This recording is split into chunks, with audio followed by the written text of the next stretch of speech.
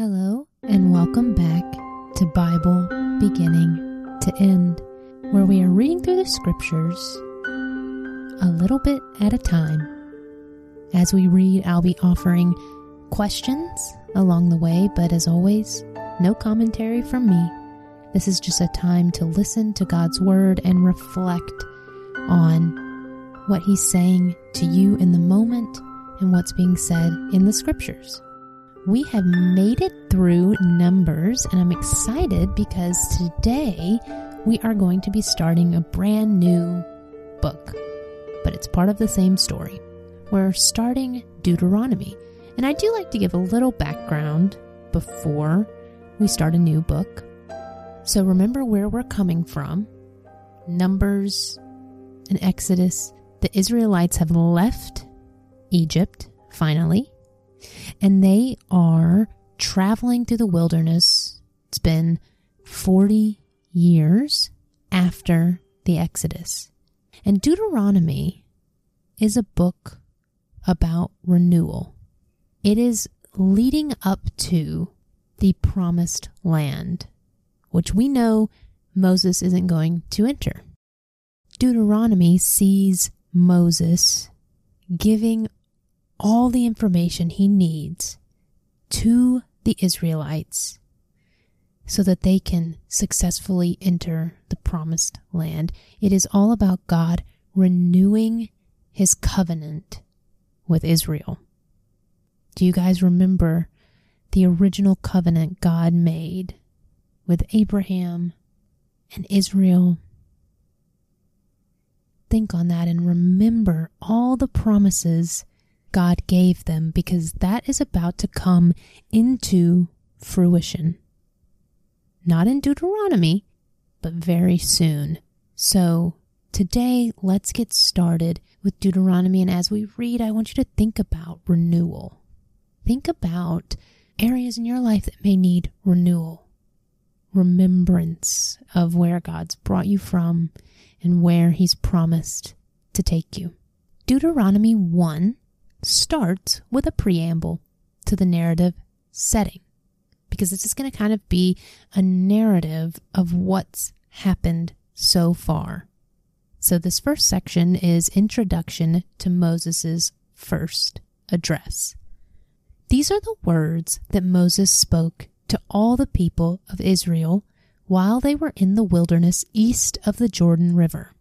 They were camped in the Jordan Valley near Suf, between Paran on one side and Tophel, Laban, Hazeroth, and Dizahab on the other.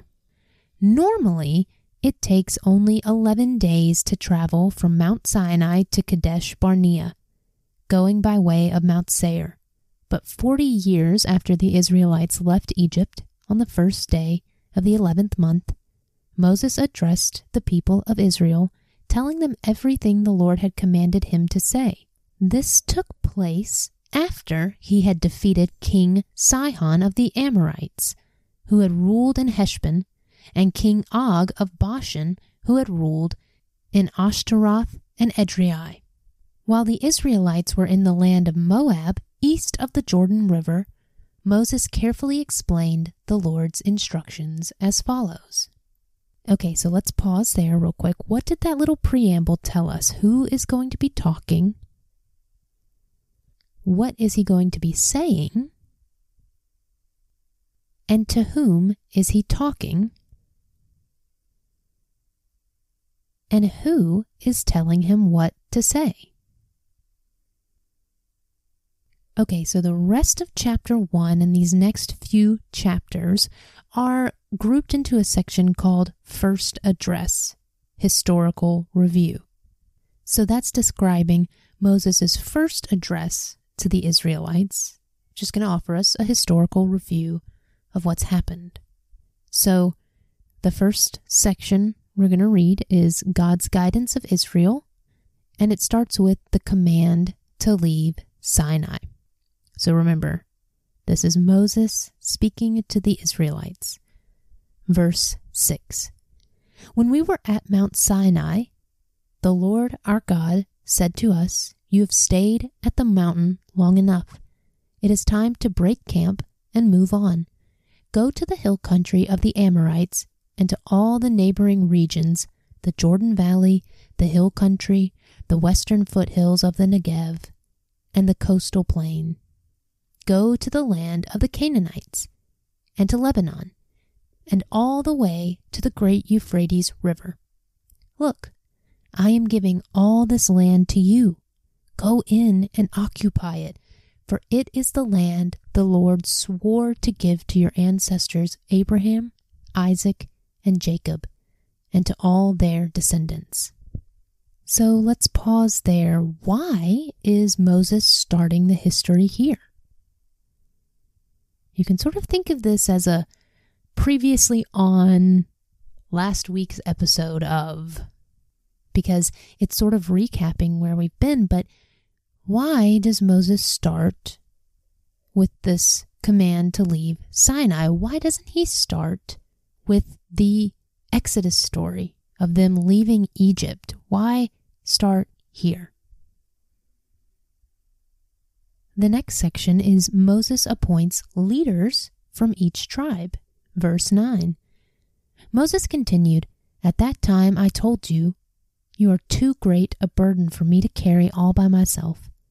The Lord your God has increased your population, making you as numerous as the stars. And may the Lord, the God of your ancestors, multiply you 1,000 times more and bless you as he promised. But you are such a heavy load to carry. How can I deal with all your problems and bickering? Choose some well-respected men from each tribe who are known for their wisdom and understanding, and I will appoint them as your leaders." Then you responded, "Your plan is a good one." So I took the wise and respected men you had selected from your tribes and appointed them to serve as judges and officials over you. Some were responsible for 1,000 people, some for 100, some for 50, and some for 10. At that time I instructed the judges, "You must hear the cases of your fellow Israelites and the foreigners living among you. Be perfectly fair in your decisions and impartial in your judgments. Hear the cases of those who are poor as well as those who are rich. Don't be afraid of anyone's anger, for the decision you make is God's decision. Bring me any cases that are too difficult for you, and I will handle them." At that time, I gave you instructions about everything you were to do. So pause there. In that section, we were hearing about leaders. What makes a good leader? Are these qualities things we should still look for as we lead or find and seek leaders among us? The next section is Scouts explore the land. Then, just as the Lord our God had commanded us, we left Mount Sinai and traveled through the great and terrifying wilderness, as you yourselves remember, and headed toward the hill country of the Amorites. When we arrived at Kadesh Barnea, I said to you, "You have now reached the hill country of the Amorites that the Lord our God is giving us. Look, he has placed the land in front of you. Go and occupy it as the Lord, the God of your ancestors, has promised you. Don't be afraid. Don't be discouraged." But you all came to me and said, "First, let's send out scouts to explore the land for us. They will advise us on the best route to take and which towns we should enter." This seemed like a good idea to me, so I chose 12 scouts, one from each of your tribes. They headed for the hill country and came to the valley of Eshcol and explored it. They picked some of its fruit and brought it back to us, and they reported, "The land the Lord our God has given us is indeed a good land." Pause there. Do you guys remember what happened after that? What land were they talking about? What land had they just found?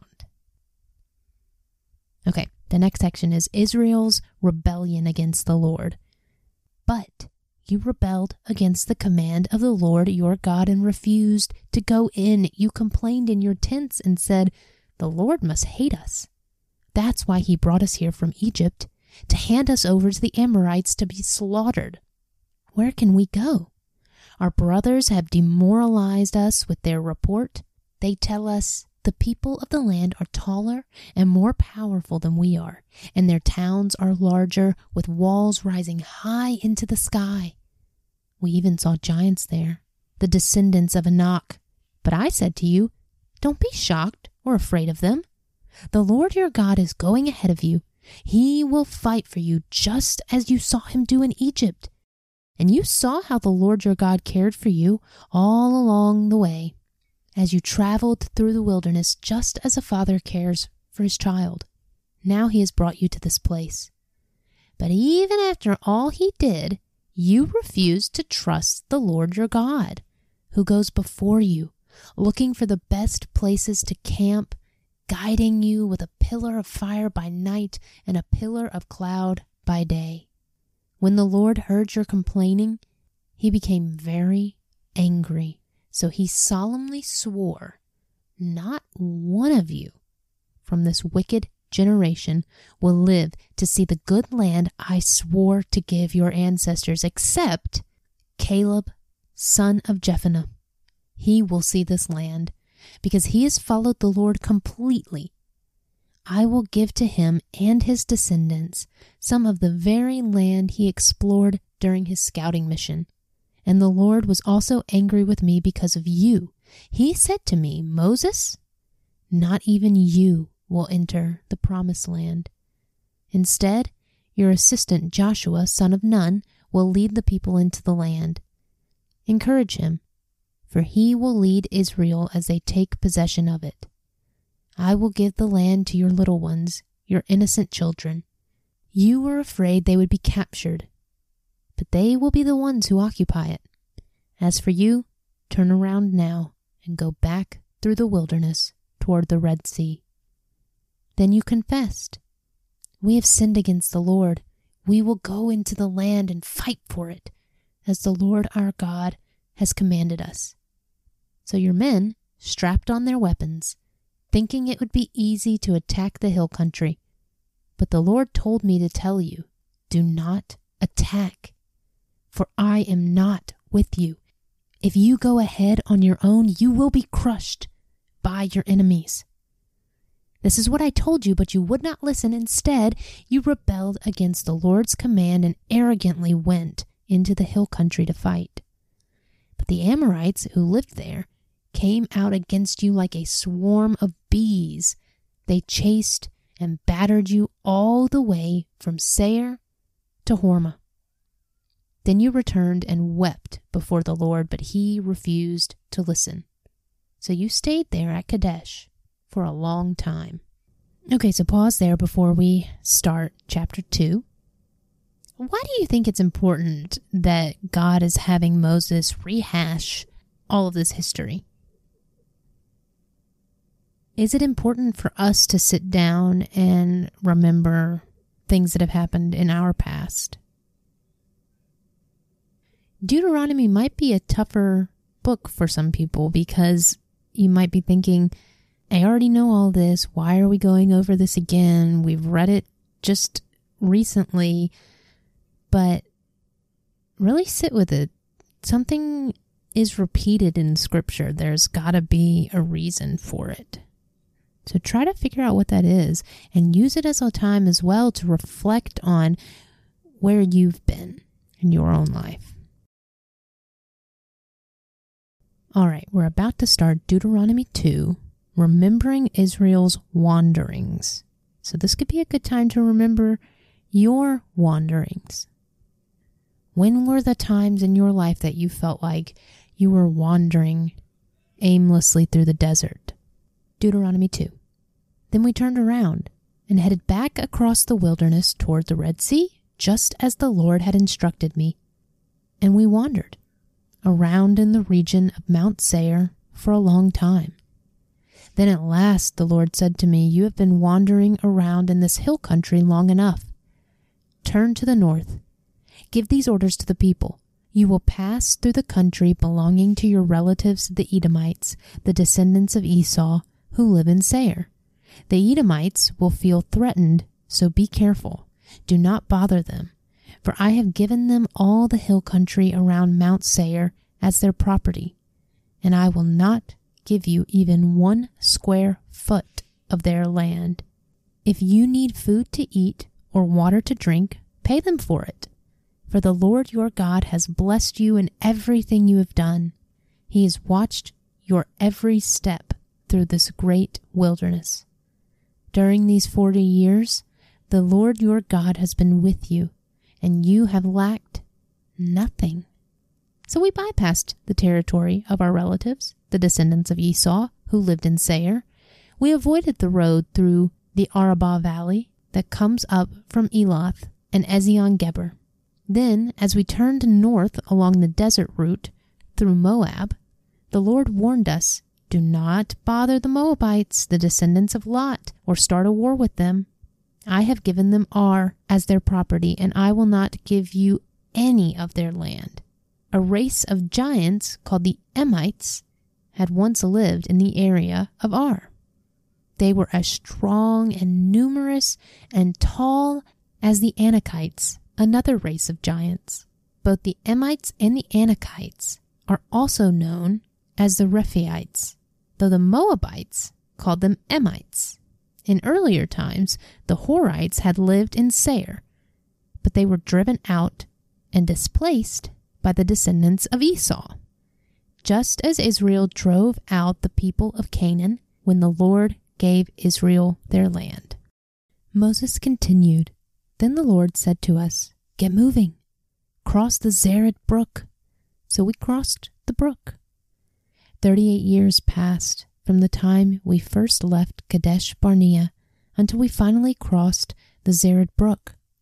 By then, all the men old enough to fight in battle had died in the wilderness, as the Lord had vowed would happen.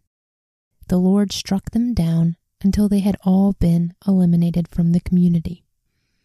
When all the men of fighting age had died, the Lord said to me, Today you will cross the border of Moab at Ar and enter the land of the Ammonites, the descendants of Lot.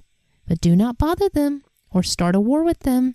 I have given the land of Ammon to them as their property, and I will not give you any of their land. That area was once considered the land of Rephaites, who had lived there, but the Ammonites called them Zamzumites. They were also as strong and numerous and tall as the Anakites, but the Lord destroyed them so the Ammonites could occupy their land. He had done the same for the descendants of Esau who lived in Seir, for he destroyed the Horites so they could settle there in their place. The descendants of Esau live there to this day. A similar thing happened when the Caphtorites from Crete invaded and destroyed the Avites, who had lived in the villages in the area of Gaza.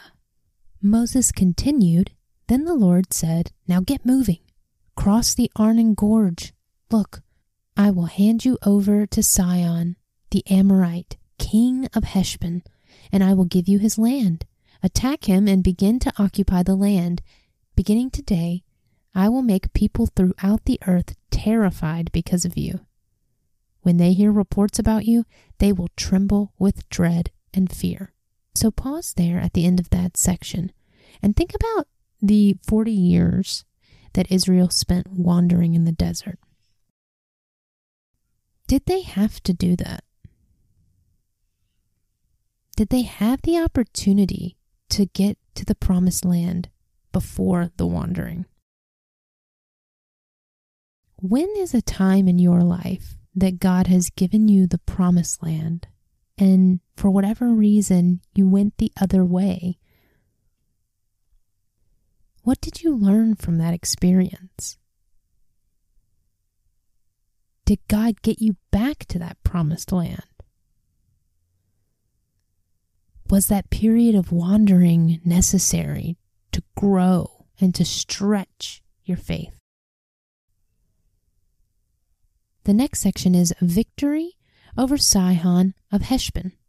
Moses continued from the wilderness of Kedemoth I sent ambassadors to King Sihon of Heshbon with this proposal of peace. Let us travel through your land.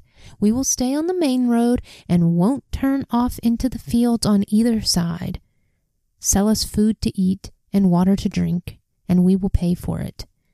All we want is permission to pass through your land. The descendants of Esau, who live in Seir, allowed us to go through their country, and so did the Moabites, who live in Ar. Let us pass through until we cross the Jordan into the land the Lord our God is giving us. But King Sihon of Heshbon refused to allow us to pass through because the Lord your God made Sihon stubborn and defiant so he could help you defeat him, as he has now done. Then the Lord said to me, Look, I have begun to hand King Sihon and his land over to you. Begin now to conquer and occupy his land. Then King Sihon declared war on us and mobilized his forces at Jahaz. But the Lord our God handed him over to us, and we crushed him, his sons, and all his people. We conquered all his towns and completely destroyed everyone, men, women, and children. Not a single person was spared. We took all the livestock as plunder for ourselves, along with anything of value from the towns we ransacked. So pause there. How do you feel about that? That might be a hard section to take in, so really sit with that and think, why did God allow them to kill every single person in their path? Verse 36. The Lord our God also helped us conquer Aroer on the edge of the Arnon Gorge, and the town in the gorge, and the whole area as far as Gilead. No town had walls too strong for us. However, we avoided the land of the Ammonites all along the Jabbok River and the towns in the hill country, all the places the Lord our God had commanded us to leave alone. So pause there at the end of chapter 2. How are the Israelites following God's commandments? Are they listening at this point? Are they following what God has called them to do? How is God fulfilling his promises? All right, Deuteronomy 3 starts with the victory over Og of Bashan. Next, we turned and headed for the land of Bashan, where King Og and his entire army attacked us at Edrei. But the Lord told me, Do not be afraid of him, for I have given you victory over Og and his entire army, and I will give you all his land. Treat him just as you treated King Sihon of the Amorites, who ruled in Heshbon. Okay, so pause there. How would you enter into a tough situation if you knew, because God told you himself, do not be afraid, I have already given you victory over this situation? How would that change the way you approach a tough situation? Are there places in Scripture that God tells us, listen to me and go faithfully, for I have already given you victory? Why can we live in that promise? And does victory mean we're going to be happy? We're going to get everything we want? We're going to get money and riches and blah, blah, blah, things like that? Or does victory mean God is with you, even if it turns out in your favor or not? How can we live in that strength of God? Verse 3. So the Lord our God handed King Og and all his people over to us, and we killed them all. Not a single person survived. We conquered all 60 of his towns, the entire Argob region in his kingdom of Bashan. Not a single town escaped our conquest. These towns were all fortified with high walls and barred gates. We also took many unwalled villages at the same time. We completely destroyed the kingdom of Bashan, just as we had destroyed King Sihon of Heshbon. We destroyed all the people in every town we conquered, men, women, and children alike. But we kept all the livestock for ourselves and took plunder from all the towns. So we took the land of the 2 Amorite kings east of the Jordan River all the way from the Arnon Gorge to Mount Hermon. Mount Hermon is called Syrian by the Sidonians, and the Amorites call it Senir. We had now conquered all the cities on the plateau and all Gilead and Bashan as far as the towns of Salekah and Edrei, which were part of Og's kingdom in Bashan. King Og of Bashan was the last survivor of the giant Rephaites. His bed was made of iron and was more than 13 feet long and 6 feet wide. It can still be seen in the Ammonite city of Rabbah. The next section is land division east of the Jordan. When we took possession of this land, I gave to the tribes of Reuben and Gad the territory beyond Aroer along the Arnon Gorge, plus half of the hill country of Gilead with its towns. Then I gave the rest of Gilead and all of Bashan, Og's former kingdom, to the half-tribe of Manasseh. This entire Argob region of Bashan used to be known as the land of the Rephaites. Jair, a leader from the tribe of Manasseh, conquered the whole Argob region in Bashan, all the way to the border of the Geshurites and Maacathites. Jair renamed this region after himself, calling it the towns of Jair, as it is still known today. I gave Gilead to the clan of Machir, but I also gave part of Gilead to the tribes of Reuben and Gad. The area I gave them extended from the middle of the Arnon Gorge in the south to the Jabbok River on the Ammonite frontier. They also received the Jordan Valley all the way from the Sea of Galilee down to the Dead Sea, with the Jordan River serving as the western boundary. To the east were the slopes of Pisgah. At the time, I gave this command to the tribes that would live east of the Jordan. Although the Lord your God has given you this land as your property, all your fighting men must cross the Jordan ahead of your Israelite relatives, armed and ready to assist them. Your wives, children, and numerous livestock, however, may stand behind in the towns I have given you. When the Lord had given security to the rest of the Israelites as he has to you, and when they occupied the land the Lord your God is giving them across the Jordan River, then you may all return here to the land I have given you. So pause there and think about all of the land and how it's being divided up, and think about the work that went into getting that land. Could God have gotten them there without using his people? Could he have just picked them up and put them in the promised land? God has the Israelites doing his work. Why does God do that? Why does he choose to use people to fulfill his promises and his covenant? All right, we're about to go into this section that reminds us about Moses being forbidden to enter the promised land. So really think on that throughout this time of, do you think that was fair? Has there been a time in your life where you felt like God was going to give you this thing, maybe it's something that you desire, maybe it's something you thought was a godly desire, that God was saying, I'm going to give you this. And when the time came, for whatever reason, he said no. And then that dream, that desire disappeared. How did you react? Why do you think that happened? And why is that happening here with Moses? All right. Moses forbidden to enter the land. Verse 21. At that time, I gave Joshua this charge.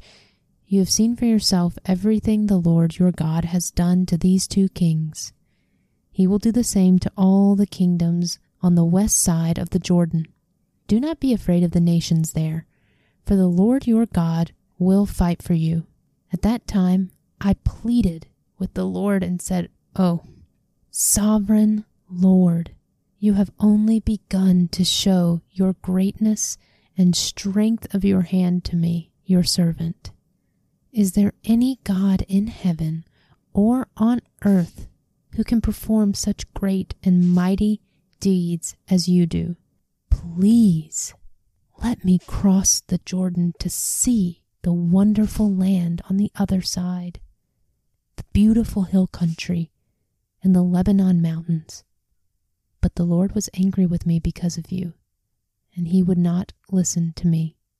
That's enough, he declared. Speak of it no more.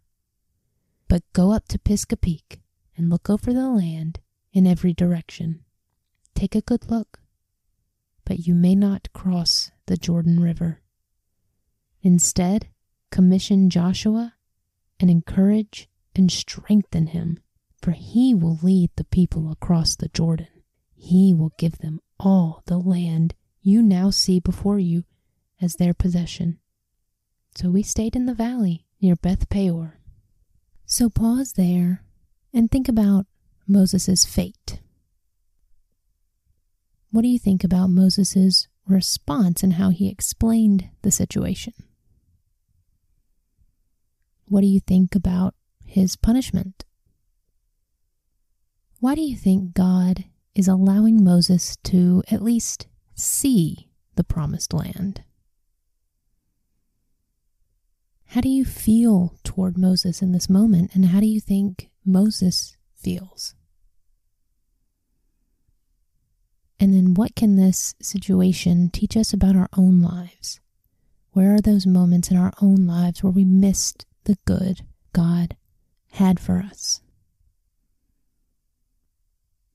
Okay, so the last section we're going to read today is Deuteronomy 4, which goes through sort of the 10 Commandments again as Moses urges Israel to obey and listen to God and honor the covenant. So this section is called Exhortation to Covenant Faithfulness. Moses urges Israel to obey. Deuteronomy 4, verse 1. And now, Israel, listen carefully to these decrees and regulations that I am about to teach you. Obey them so that you may live, so you may enter and occupy the land that the Lord, the God of your ancestors, is giving you. Do not add or subtract from these commands I am giving you. Just obey the commands of the Lord your God that I am giving you. Okay, pause there. First question is, why is he having to tell the Israelites these laws again? Were the original Israelites who received the 10 Commandments the first time, are they still alive? And then also, that little piece of advice he gives about not adding or subtracting, but just obeying, how does that sit with you? How can you listen to that and still follow that today? Verse 3, you saw for yourself what the Lord did to you at Baal Peor. There the Lord your God destroyed everyone who had worshipped Baal, the god of Peor. But all you who were faithful to the Lord your God are still alive today, every one of you. Look, I now teach you these decrees and regulations just as the Lord my God commanded me, so that you may obey them in the land you are about to enter and occupy. Obey them completely, and you will display your wisdom and intelligence among the surrounding nations. When they hear all these decrees, they will exclaim, how wise and prudent are the people of this great nation. For what great nation has a God as near to them as the Lord our God is near to us whenever we call on him? And what great nation has decrees and regulations as righteous and fair as this body of instructions that I am giving you today? But watch out. Be careful never to forget what you yourself have seen. Do not let these memories escape from your mind as long as you live, and be sure to pass them on to your children and grandchildren. Never forget the day when you stood before the Lord your God at Mount Sinai, where he told me, summon the people before me, and I will personally instruct them.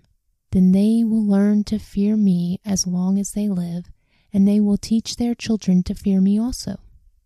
You came near and stood at the foot of the mountain, while flames from the mountain shot into the sky. The mountain was shrouded in black clouds and deep darkness, and the Lord spoke to you from the heart of the fire. You heard the sound of his words, but did not see his form. There was only a voice. He proclaimed his covenant, the 10 Commandments, which he commanded you to keep, and which he wrote on 2 stone tablets. It was at that time that the Lord commanded me to teach you his decrees and regulations so you would obey them in the land you are about to enter and occupy. Okay, so pause there. Do you remember the scene that he's talking about? Also, why is it so important to remember these important events in their history? Is it important for us today to remember the significant things that have happened in our lives? Okay, the next section is a warning against idolatry. But be very careful. You did not see the Lord's form on the day he spoke to you from the heart of the fire at Mount Sinai. So do not corrupt yourselves by making an idol in any form, whether of a man or a woman, an animal on the ground, a bird in the sky, a small animal that scurries along the ground, or a fish in the deepest sea. And when you look up into the sky and see the sun, moon, and stars, all the forces of heaven, don't be seduced into worshiping them. The Lord your God gave them to all the peoples of the earth. Remember that the Lord rescued you from the iron smelting furnace of Egypt in order to make you his very own people and his special possession, which is what you are today. But the Lord was angry with me because of you. He vowed that I would not cross the Jordan River into the good land the Lord your God is giving you as your special possession. You will cross the Jordan to occupy the land, but I will not. Instead, I will die here on the east side of the river. So be careful not to break the covenant the Lord your God has made with you. Do not make idols of any shape or form, for the Lord your God has forbidden this. The Lord your God is a devouring fire. He is a jealous God. In the future, when you have children and grandchildren and have lived in the land a long time, do not corrupt yourselves by making idols of any kind. This is evil in the sight of the Lord your God and will arouse his anger. Today I call on heaven and earth as witnesses against you. If you break my covenant, you will quickly disappear from the land you are crossing the Jordan to occupy. You will live there only a short time, then you will be utterly destroyed, for the Lord will scatter you among the nations where only a few of you will survive. There, in a foreign land, you will worship idols made from wood and stone, gods that neither see, nor hear, nor eat, nor smell. But from there, you will search again for the Lord your God, and if you search for him with all your heart and soul, you will find him. In the distant future, when you are suffering all these things, you will finally return to the Lord your God and listen to what he tells you. For the Lord your God is a merciful God. He will not abandon you or destroy you or forget the solemn covenant he made with your ancestors. So pause there and think about this. That section where God is saying, you might stray, but if you do, seek me and I will be there. You will find me. So what does that teach us about God? What does that show us about his presence? Is he there whether we believe in him or not? The next section is, there is only one God. Now search all of history, from the time God created people on the earth until now, and search from one end of the heavens to the other. Has anything as great as this ever been seen or heard before? Has any nation ever heard the voice of God speaking from fire as you did and survived? Has any other God dared to take a nation for himself out of another nation by means of trials, miraculous signs, wonders, war, a strong hand, a powerful army, and terrifying acts? Yet that is what the Lord your God did for you in Egypt right before your eyes. He showed you these things so you would know that the Lord is God and there is no other. He let you hear his voice from heaven so he could instruct you. He let you see his great fire here on earth so he could speak to you from it. Because he loved your ancestors, he chose to bless their descendants, and he personally brought you out of Egypt with a great display of power. He drove our nations far greater than you so he could bring you in and give you their land as your special possession as it is today. So remember this and keep it firmly in mind. The Lord is God both in heaven and on earth, and there is no other. If you obey all the decrees and commands I am giving you today, all will be well with you and your children. I am giving you these instructions so you will enjoy a long life in the land the Lord your God is giving you for all time.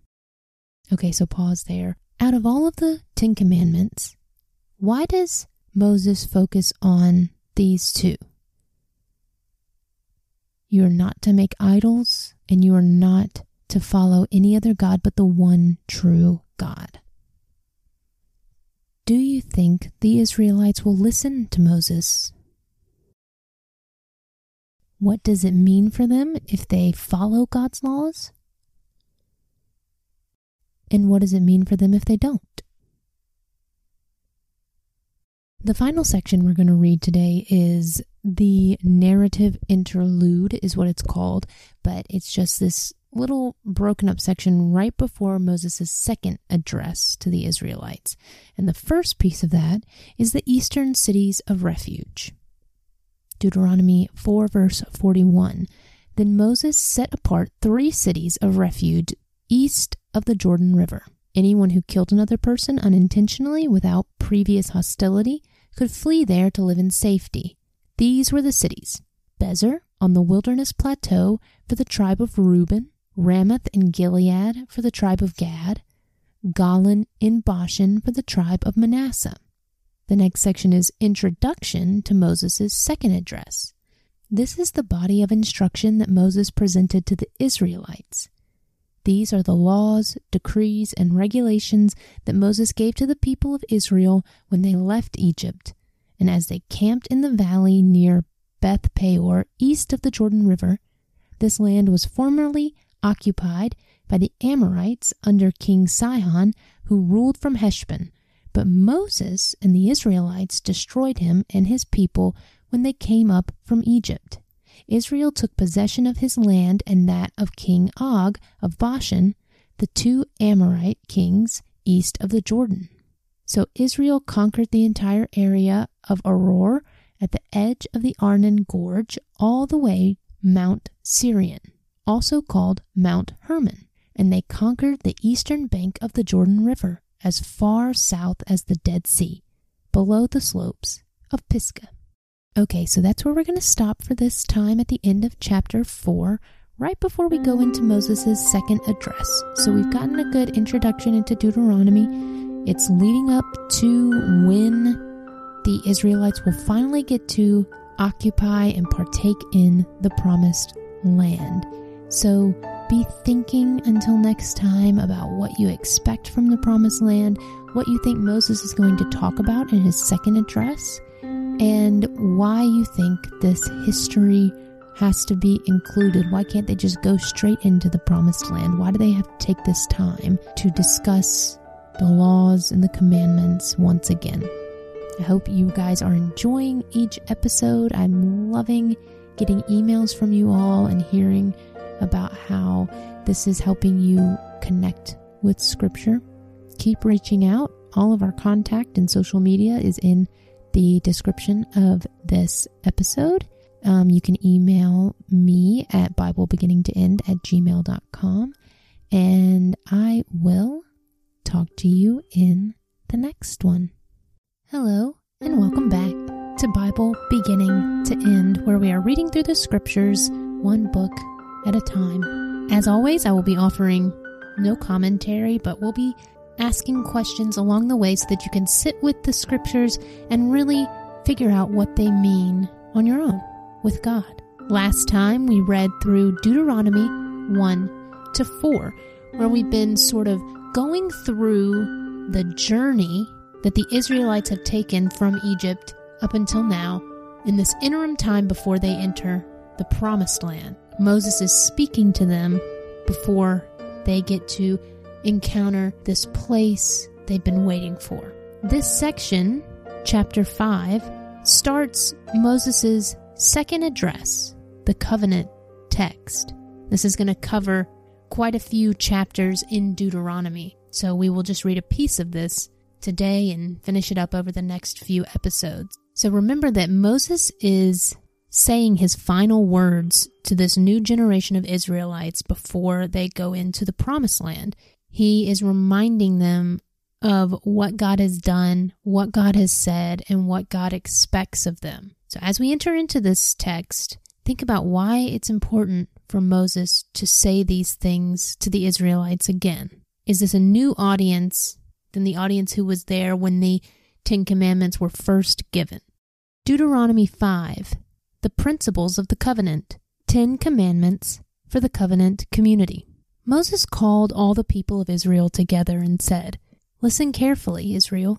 Hear the decrees and regulations I am giving you today, so you may learn about them and obey them. The Lord our God made a covenant with us at Mount Sinai. The Lord did not make this covenant with our ancestors, but with all of us who are alive today. At the mountain, the Lord spoke to you face to face from the heart of fire. I stood as an intermediary between you and the Lord, for you were afraid of the fire and did not want to approach the mountain. He spoke to me, and as I passed his words on to you, this is what he said." So pause right there. Do you remember the scene at Sinai when God gave him the 10 Commandments? Do you remember what the 10 Commandments are? And if you've read the New Testament, what does Jesus have to say about the 10 Commandments? Verse 6, "I am the Lord your God, who rescued you from the land of Egypt, the place of your slavery. You must not have any other God but me. You must not make for yourself an idol of any kind or an image of anything in the heavens or on the earth or in the sea. You must not bow down to them or worship them. For I, the Lord your God, am a jealous God who will not tolerate your affection for any other God. I lay the sins of the parents upon their children. The entire family is affected, even children in the 3rd and 4th generations of those who reject me. But I lavish unfailing love for 1,000 generations on those who love me and obey my commands. You must not misuse the name of the Lord your God. The Lord will not let you go unpunished if you misuse his name. Observe the Sabbath day by keeping it holy, as the Lord your God has commanded you. You have 6 days each week for your ordinary work, but the 7th day is a Sabbath day of rest dedicated to the Lord your God. On that day, no one in your household may do any work. This includes you, your sons and daughters, your male and female servants, your oxen and donkeys, and other livestock, and any foreigners living among you. All your female and male servants must rest as you do. Remember that you were once slaves in Egypt, but the Lord your God brought you out with his strong hand and powerful arm. This is why the Lord your God has commanded you to rest on the Sabbath day. Honor your father and mother, as the Lord your God commanded you. Then you will live a long, full life in the land the Lord your God is giving you. You must not murder. You must not commit adultery. You must not steal. You must not testify falsely against your neighbor. You must not covet your neighbor's wife. You must not covet your neighbor's house or land, male or female servant, ox or donkey, or anything else that belongs to your neighbor. The Lord spoke these words to all of you assembled there at the foot of the mountain. He spoke with a loud voice from the heart of the fire, surrounded by clouds and deep darkness. This was all he said at the time, and he wrote his words on 2 stone tablets and gave them to me. But when you heard the voice from the heart of the darkness, while the mountain was blazing with fire, all your tribal leaders and elders came to me. They said, "Look, the Lord our God has shown us his glory and greatness, and we have heard his voice from the heart of the fire.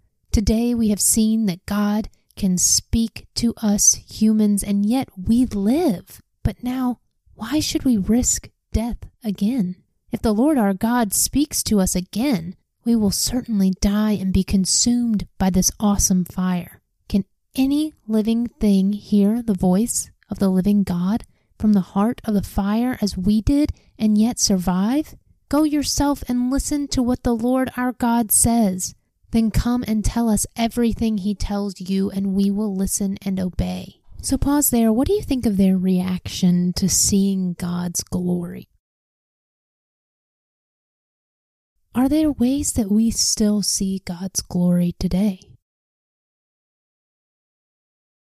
Verse 28, "The Lord heard the request you made to me, and he said, I have heard what the people said to you, and they are right. Oh, that they would always have hearts like this, that they might fear me and obey all of my commands. If they did, they and their descendants would prosper forever. Go and tell them, return to your tents, but you stand here with me so I can give you all my commands, decrees, and regulations. You must teach them to the people so they can obey them in the land I am giving them as their possession." So Moses told the people, "You must be careful to obey all the commands of the Lord your God, following his instructions in every detail. Stay on the path that the Lord your God has commanded you to follow. Then you will live long and prosperous lives in the land you are about to enter and occupy." So pause there. Why was it a good thing that they feared God? Why did God see that as something good? What does it look like to have a healthy fear of God? What does that mean?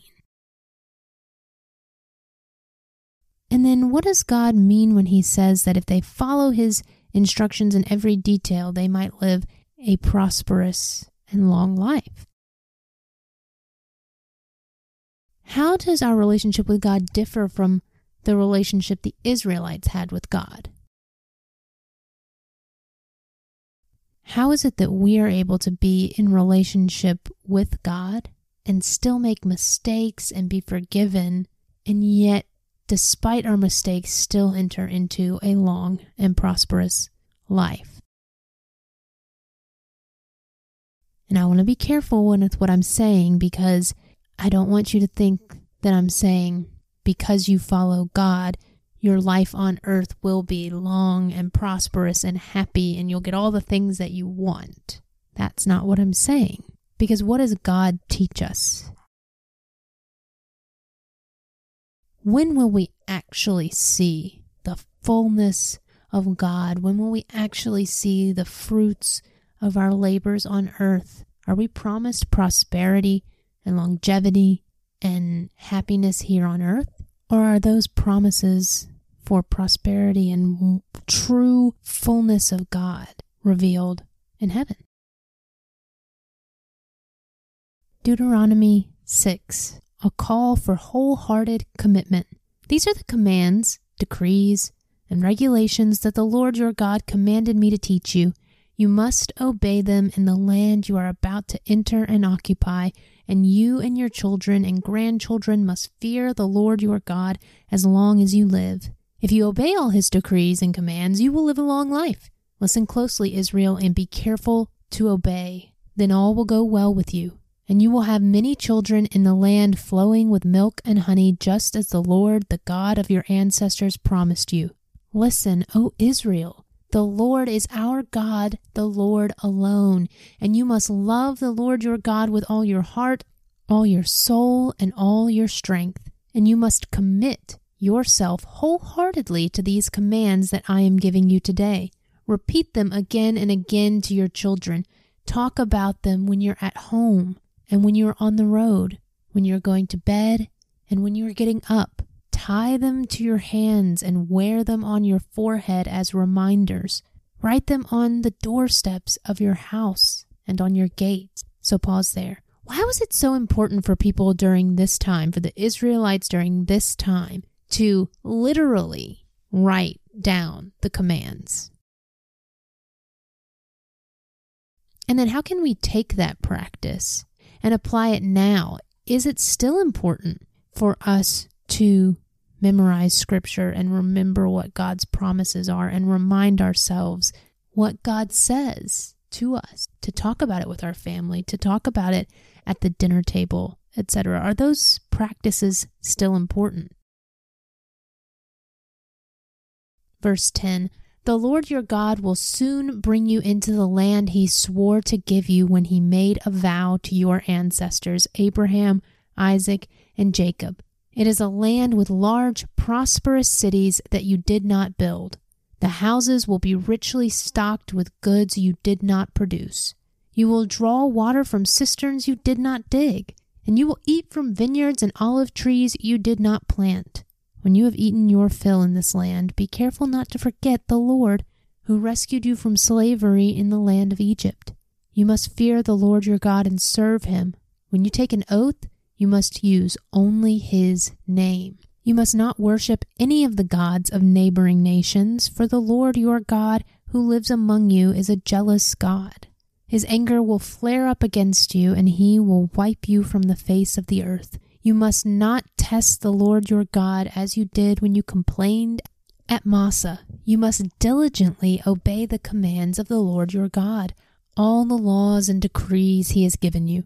Do what is right and good in the Lord's sight, so all will go well with you. Then you will enter and occupy the good land that the Lord swore to give your ancestors. You will drive out all the enemies living in the land, just as the Lord said you would. In the future, your children will ask you, what is the meaning of these laws, decrees, and regulations that the Lord our God has commanded us to obey? Then you must tell them, we were Pharaoh's slaves in Egypt, but the Lord brought us out of Egypt with his strong hand. The Lord did miraculous signs and wonders before our eyes, dealing terrifying blows against Egypt and Pharaoh and all his people.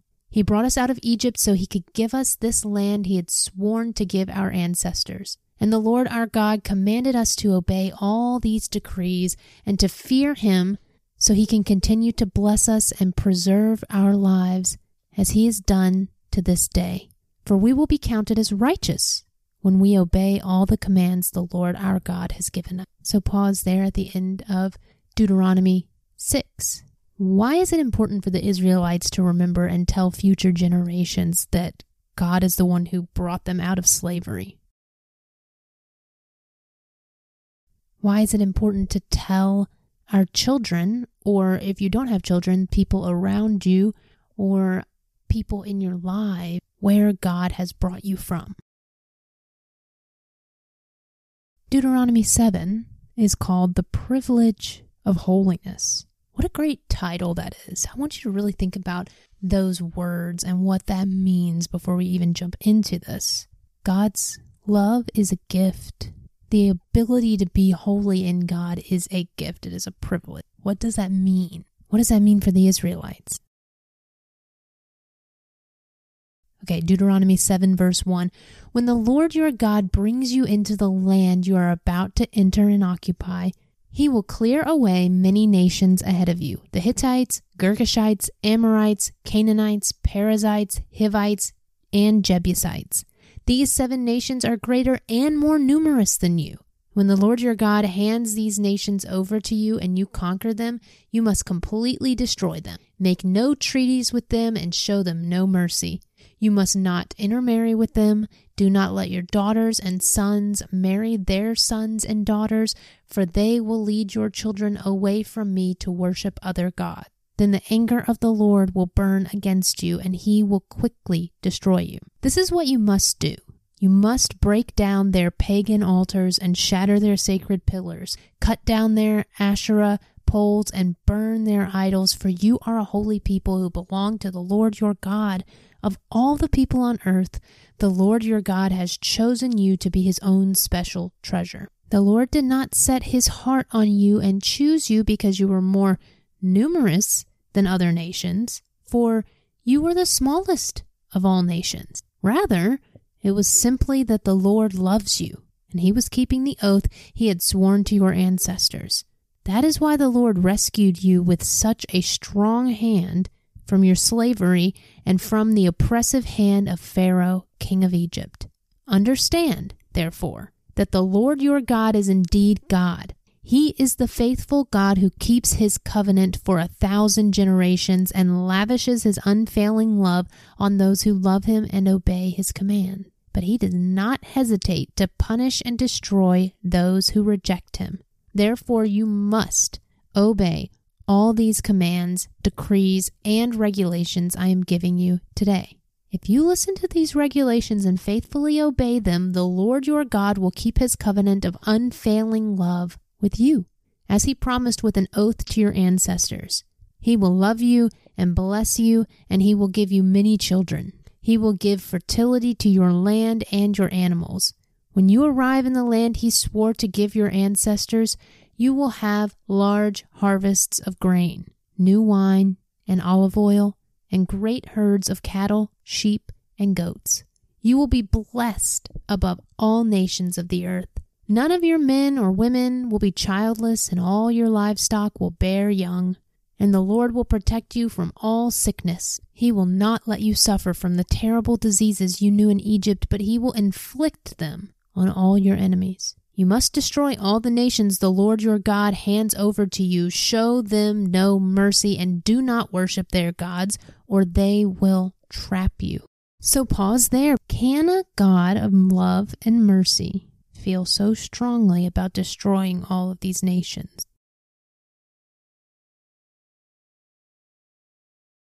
Why do you think God is doing this? Is it about justice? Is it about something else? Are these other nations also a part of God's creation? Are they also made in God's image? And if so, why does God put this in here? Why does God tell the Israelites to destroy them? Were they also given the chance to know and experience God's love? Verse 17, perhaps you will think to yourselves, how can we ever conquer these nations that are so much more powerful than we are? But don't be afraid of them. Just remember what the Lord your God did to Pharaoh and to all the land of Egypt. Remember the great terrors the Lord your God sent against them. You saw it all with your own eyes. And remember the miraculous signs and wonders and the strong hand and powerful arm with which he brought you out of Egypt. The Lord your God will use this same power against all the people you fear. And then the Lord your God will send terror to drive out the few survivors still hiding from you. No, do not be afraid of those nations, for the Lord your God is among you, and he is a great and awesome God. The Lord your God will drive those nations out ahead of you little by little. You will not clear them all at once. Otherwise, the wild animals would multiply too quickly for you. But the Lord your God will hand them over to you. He will throw them into complete confusion until they are destroyed.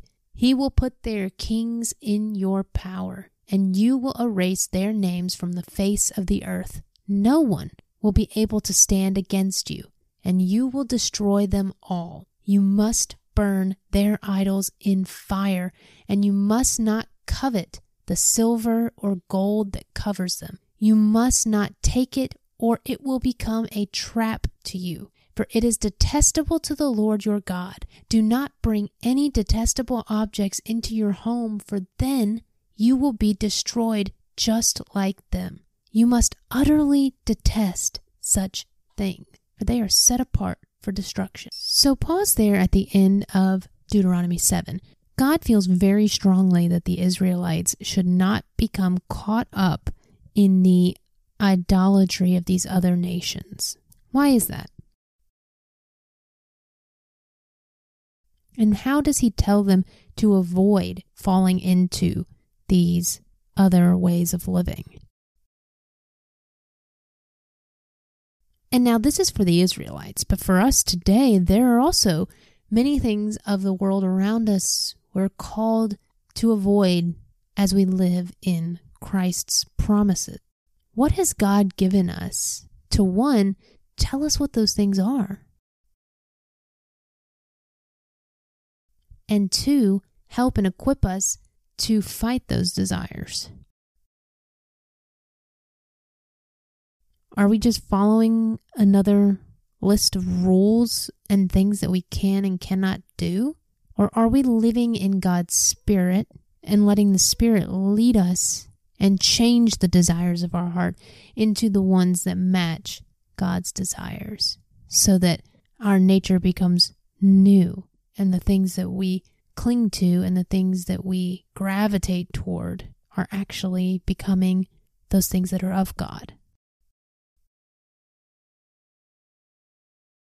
Okay, Deuteronomy 8 is called A Call to Remember and Obey. Be careful to obey all the commands I am giving you today. Then you will live and multiply, and you will enter and occupy the land the Lord swore to give your ancestors. Remember how the Lord your God led you through the wilderness for these 40 years, humbling you and testing you to prove your character, and to find out whether or not you would obey his commands. Yes, he humbled you by letting you go hungry and then feeding you with manna, a food previously unknown to you and your ancestors. He did it to teach you that people do not live by bread alone. Rather, we live by every word that comes out of the mouth of the Lord. For all these 40 years, your clothes didn't wear out, and your feet didn't blister or swell. Think about it. Just as a parent disciplines a child, the Lord your God disciplines you for your own good. So pause there. Are we learning any new information here? Are we gaining any more insight into that time of wandering, into those tests that God put the Israelites through? Why did God test them? Why did God allow the Israelites to go through some hardships? And then how also did God protect the Israelites? What do you think about discipline? What does it mean? What does God's discipline look like? And then in this passage we hear that verse, man does not live on bread alone. Where else have you heard that? If you've read the New Testament, this might sound familiar. What does it mean? Who quotes it in the New Testament, and what is he saying? Verse 6, So obey the commands of the Lord your God by walking in his ways and fearing him. For the Lord your God is bringing you into a good land of flowing streams and pools of water, with fountains and springs that gush out in the valleys and hills. It is a land of wheat and barley, of grapevines, fig trees, and pomegranates, of olive oil and honey. It is a land where food is plentiful and nothing is lacking. It is a land where iron is as common as stone, and copper is abundant in the hills. When you have eaten your fill, be sure to praise the Lord your God for the good land he has given you. So pause there. What are we learning about the promised land? What is it going to be like? And how can we compare this promised land that the Israelites will receive to our promise of heaven if we trust in God? What is heaven going to be like? How will the work that we do here on earth and the things we experience here on earth be amplified and multiplied in heaven? Verse 11, But that is the time to be careful. Beware that in your plenty you do not forget the Lord your God and disobey his commands, regulations, and decrees that I am giving you today. Okay, pause there. I know we just paused, but let's pause again because I think that this verse is very important. It says, beware that in your time of plenty, you do not forget the Lord. So my question to you is, what times in your life is it the easiest for you to cling to God and to hold fast to his promises? Is it the times in your life when everything is going well? You have all that you need, you have abundance? Or is it the times in your life when you're struggling and you feel that struggle and you can really tell that you are relying on God for your daily needs?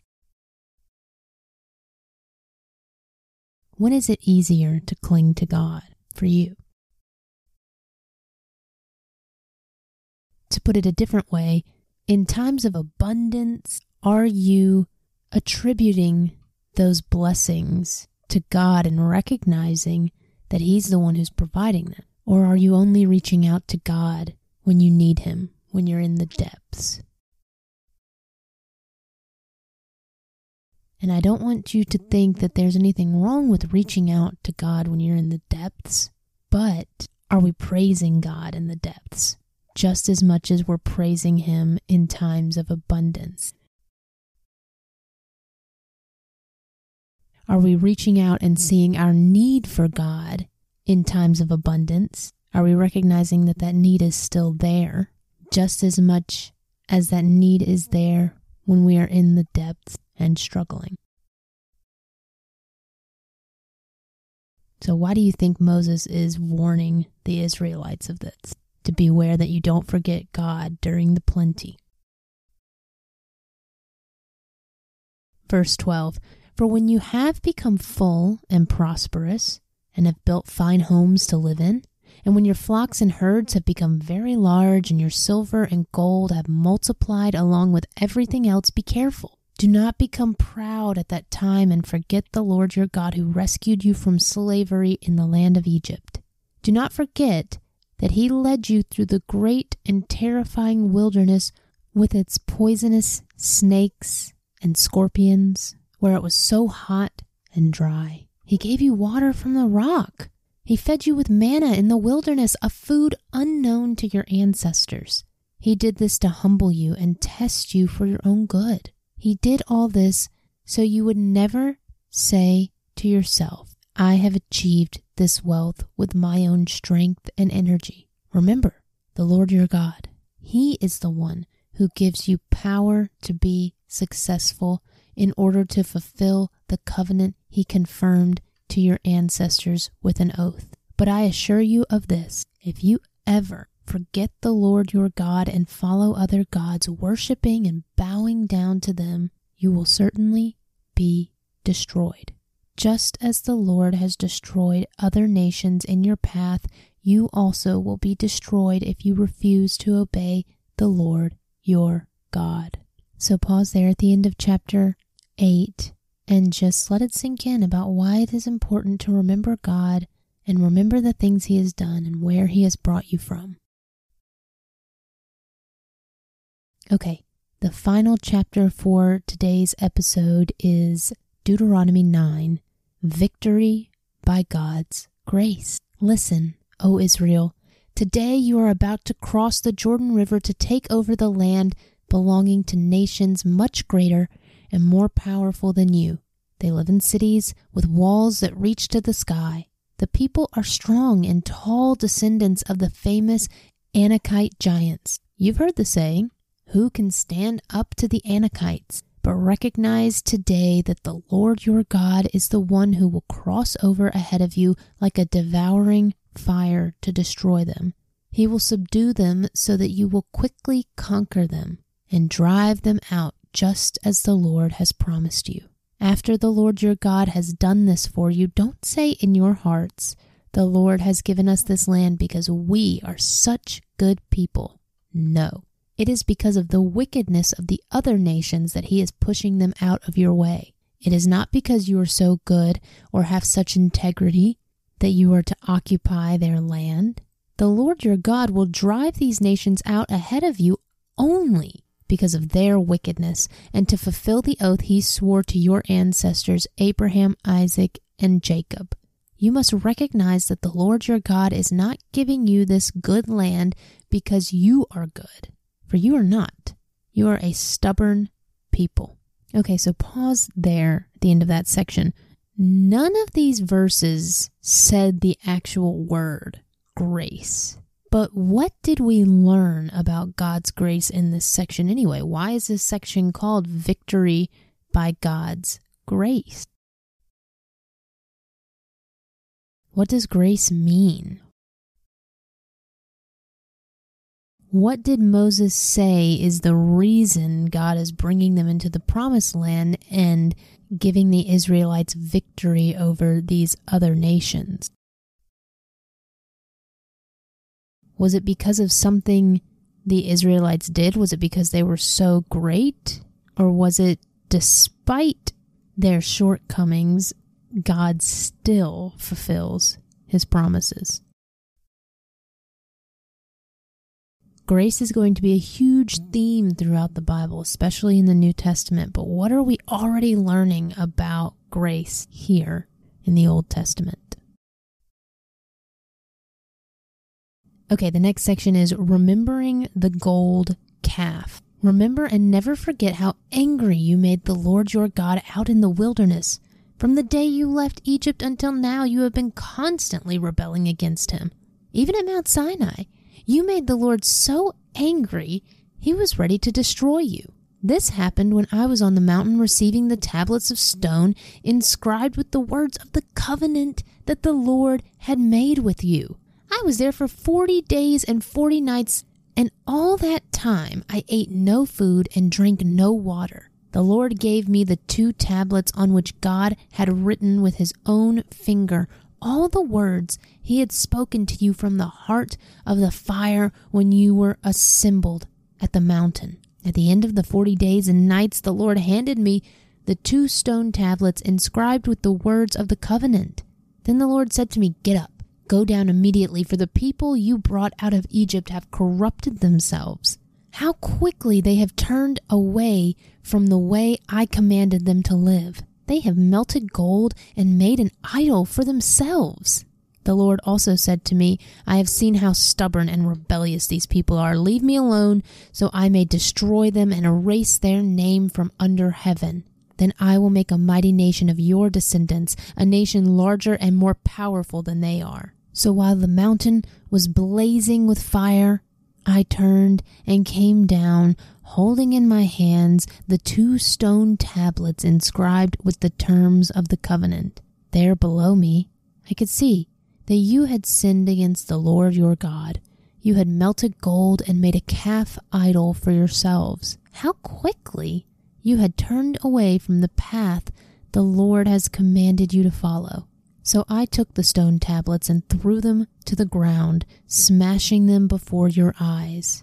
So pause there and think about this story and how quickly the Israelites abandoned God and created their own idol and started worshiping a false god.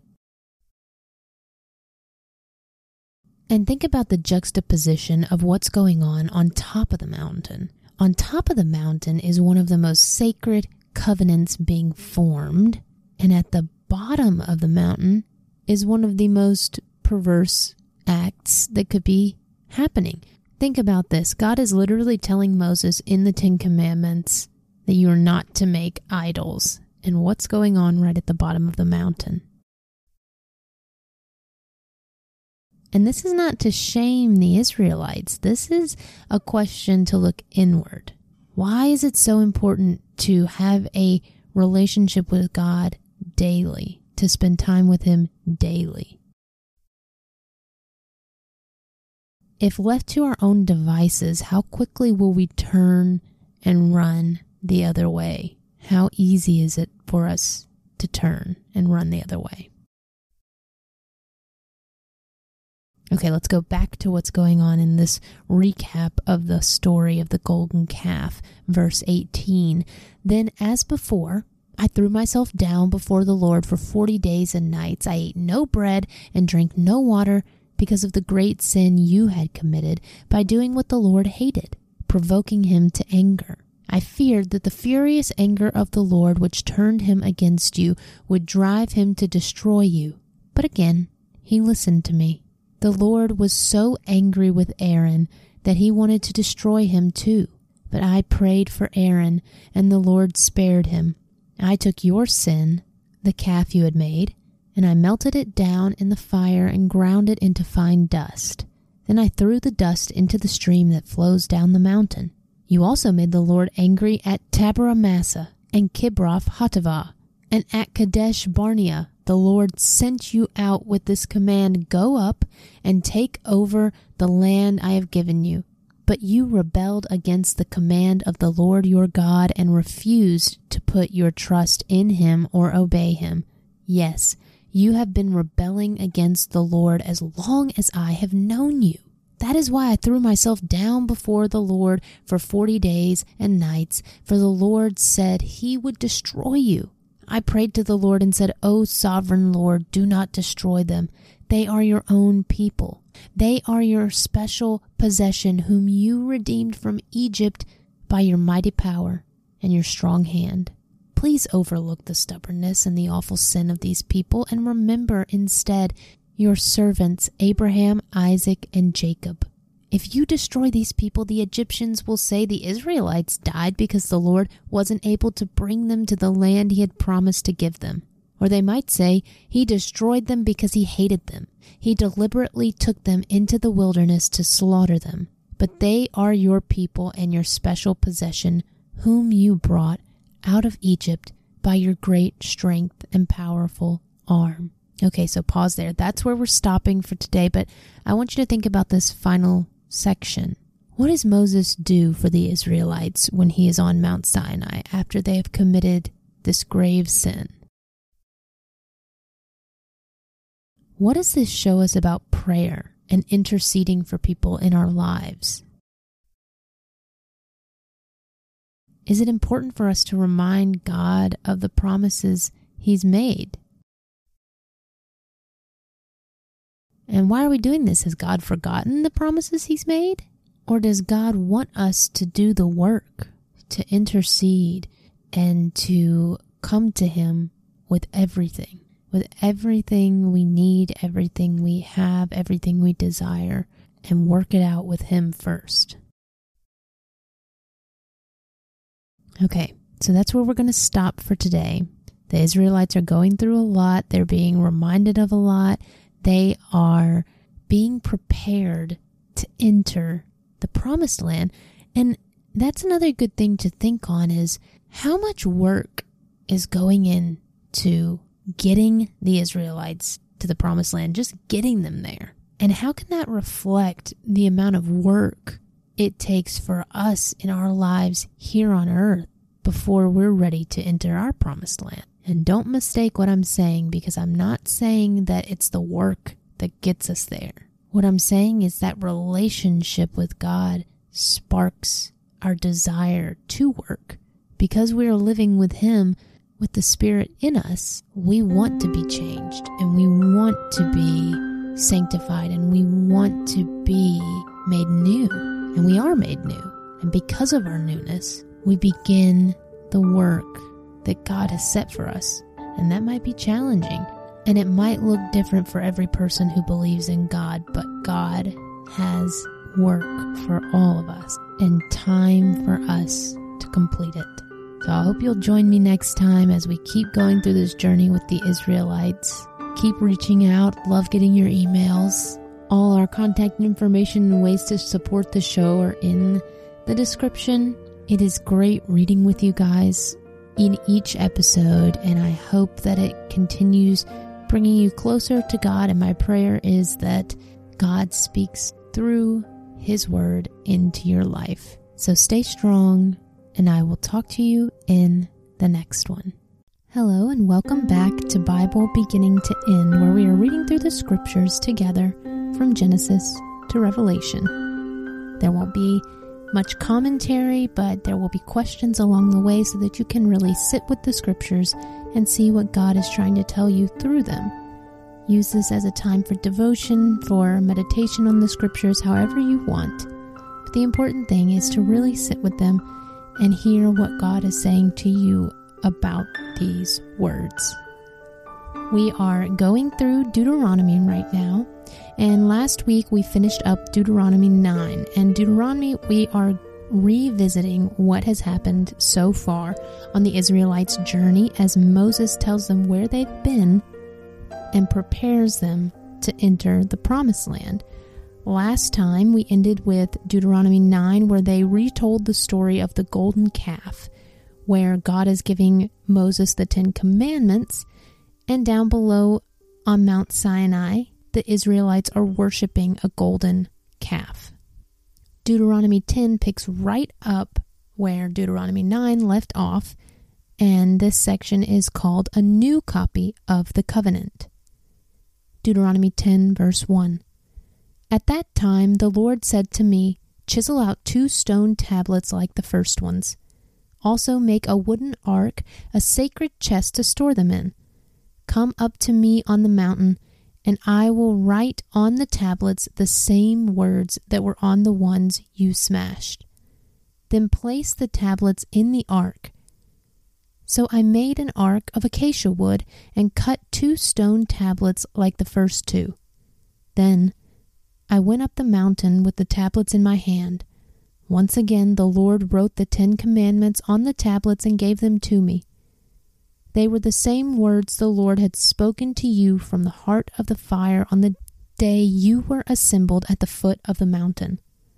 Then I turned and came down the mountain and placed the tablets in the ark of the covenant which I had made, just as the Lord commanded me. And the tablets are still there in the ark. The people of Israel set out from the wells of the people of Jachan and traveled to Moserah, where Aaron died and was buried. His son Eleazar ministered as high priest in his place. Then they journeyed to Gudgodah, and from there to Jotbathah, a land with many brooks and streams. At that time the Lord set apart the tribe of Levi to carry the ark of the Lord's covenant, and to stand before the Lord as his ministers, and to pronounce blessings in his name. These are their duties to this day. This is why the Levites have no share of property or possession of land among the other Israelite tribes. The Lord himself is their special possession, as the Lord your God told them. As for me, I stayed on the mountain in the Lord's presence for 40 days and nights, as I had done the first time. And once again the Lord listened to my plea and agreed not to destroy you. Then the Lord said to me, get up and resume the journey and lead the people to the land I swore to give their ancestors, so they may take possession of it. Okay, so pause there at the end of that section and just reflect on that story again. We've heard it before, but what is it revealing to us about God? What are we learning about the Israelites from this story? What are we learning about Moses in this story? And how can we take what we've learned in this story and apply it to our own lives? The next section is a call to love and obedience. And now, Israel, what does the Lord your God require of you? He requires only that you fear the Lord your God and live in a way that pleases him, and love him and serve him with all your heart and soul. And you must always obey the Lord's commands and decrees that I am giving you today for your own good. Okay, so pause there. What are we learning from this? What did Moses just say? The Israelites are asking this question, what does God require of me? And what is Moses telling us right here? Is this a good summary of what God requires of us? Does Jesus reaffirm this message in the New Testament of loving the Lord your God with all your heart and soul and following Him? How can you apply this to your daily life? How can you serve God in this way each day? Verse 14. Look, the highest heavens and the earth and everything in it all belong to the Lord your God. Yet the Lord chose your ancestors as the objects of His love, and He chose you, their descendants, above all other nations, as is evident today. Therefore change your hearts and stop being stubborn. So pause there. What are we learning about God right here? Did He create some of the world or every single thing in the world? And then what does it mean when Moses says, yet the Lord chose you to be the object of His love? Why is that so significant? How can we live into that promise and realization? If God chose us, people, human beings, to be the object of His love, what does that mean for us? Verse 17, for the Lord your God is the God of gods and Lord of lords. He is the great God, the mighty and awesome God, who shows no partiality and cannot be bribed. He ensures that orphans and widows receive justice. He shows love to the foreigners living among you and gives them food and clothing. So you too must show love to foreigners, for you yourselves were once foreigners in the land of Egypt. You must fear the Lord your God and worship Him and cling to Him. Your oaths must be in His name alone. He alone is your God, the only one who is worthy of your praise, the one who has done these mighty miracles that you have seen with your own eyes. When your ancestors went down into Egypt, there were only 70 of them, but now the Lord your God has made you as numerous as the stars in the sky. So pause there. What did we learn in this section about God's character? Who does He care about? How does He provide daily needs for those who are suffering? How does He rescue people? And God's character and actions toward the less fortunate, how do those impact how we should see the less fortunate? And then finally, that last little section where Moses is saying, but now the Lord your God has made you as numerous as the stars in the sky. Why is that a significant declaration? Where have we heard that phrasing? What is that a part of? What covenant, what promise is being fulfilled here? Okay, Deuteronomy 11 picks right up where that last verse left off. Deuteronomy 11:1. You must love the Lord your God and always obey His requirements, decrees, regulations, and commands. Keep in mind that I'm not talking now to your children who have never experienced the discipline of the Lord your God or seen His greatness and His strong hand and powerful arm. They didn't see the miraculous signs and wonders He performed in Egypt against Pharaoh and all his land. They didn't see what the Lord did to the armies of Egypt and to their horses and chariots, how He drowned them in the Red Sea as they were chasing you. He destroyed them, and they have not recovered to this very day. Your children didn't see how the Lord cared for you in the wilderness until you arrived there. They didn't see what He did to Dathan and Abiram, the sons of Eliab, a descendant of Reuben. when the earth opened its mouth in the Israelite camp and swallowed them, along with their households and tents and every living thing that belonged to them. But you have seen the Lord perform all these mighty deeds with his own eyes. So pause there. Why is Moses making this point to say, your children haven't seen these things? I'm not talking to them. I'm talking to you who have seen them with your own eyes. Why is that significant? Why is it important that he makes this point? You've actually seen these things. Why is it important for us to remember the things that we have seen God do? And what are those things that you have seen God do that you can hold on to? The next section is the blessings of obedience. Therefore, be careful to obey every command I am giving you today, so you may have strength to go in and take over the land you are about to enter. If you obey, you will enjoy a long life in the land the Lord swore to give to your ancestors and to you, their descendants, a land flowing with milk and honey. For the land you are about to enter and take over is not like the land of Egypt from which you came, where you planted your seed and made irrigation ditches with your foot, as in a vegetable garden.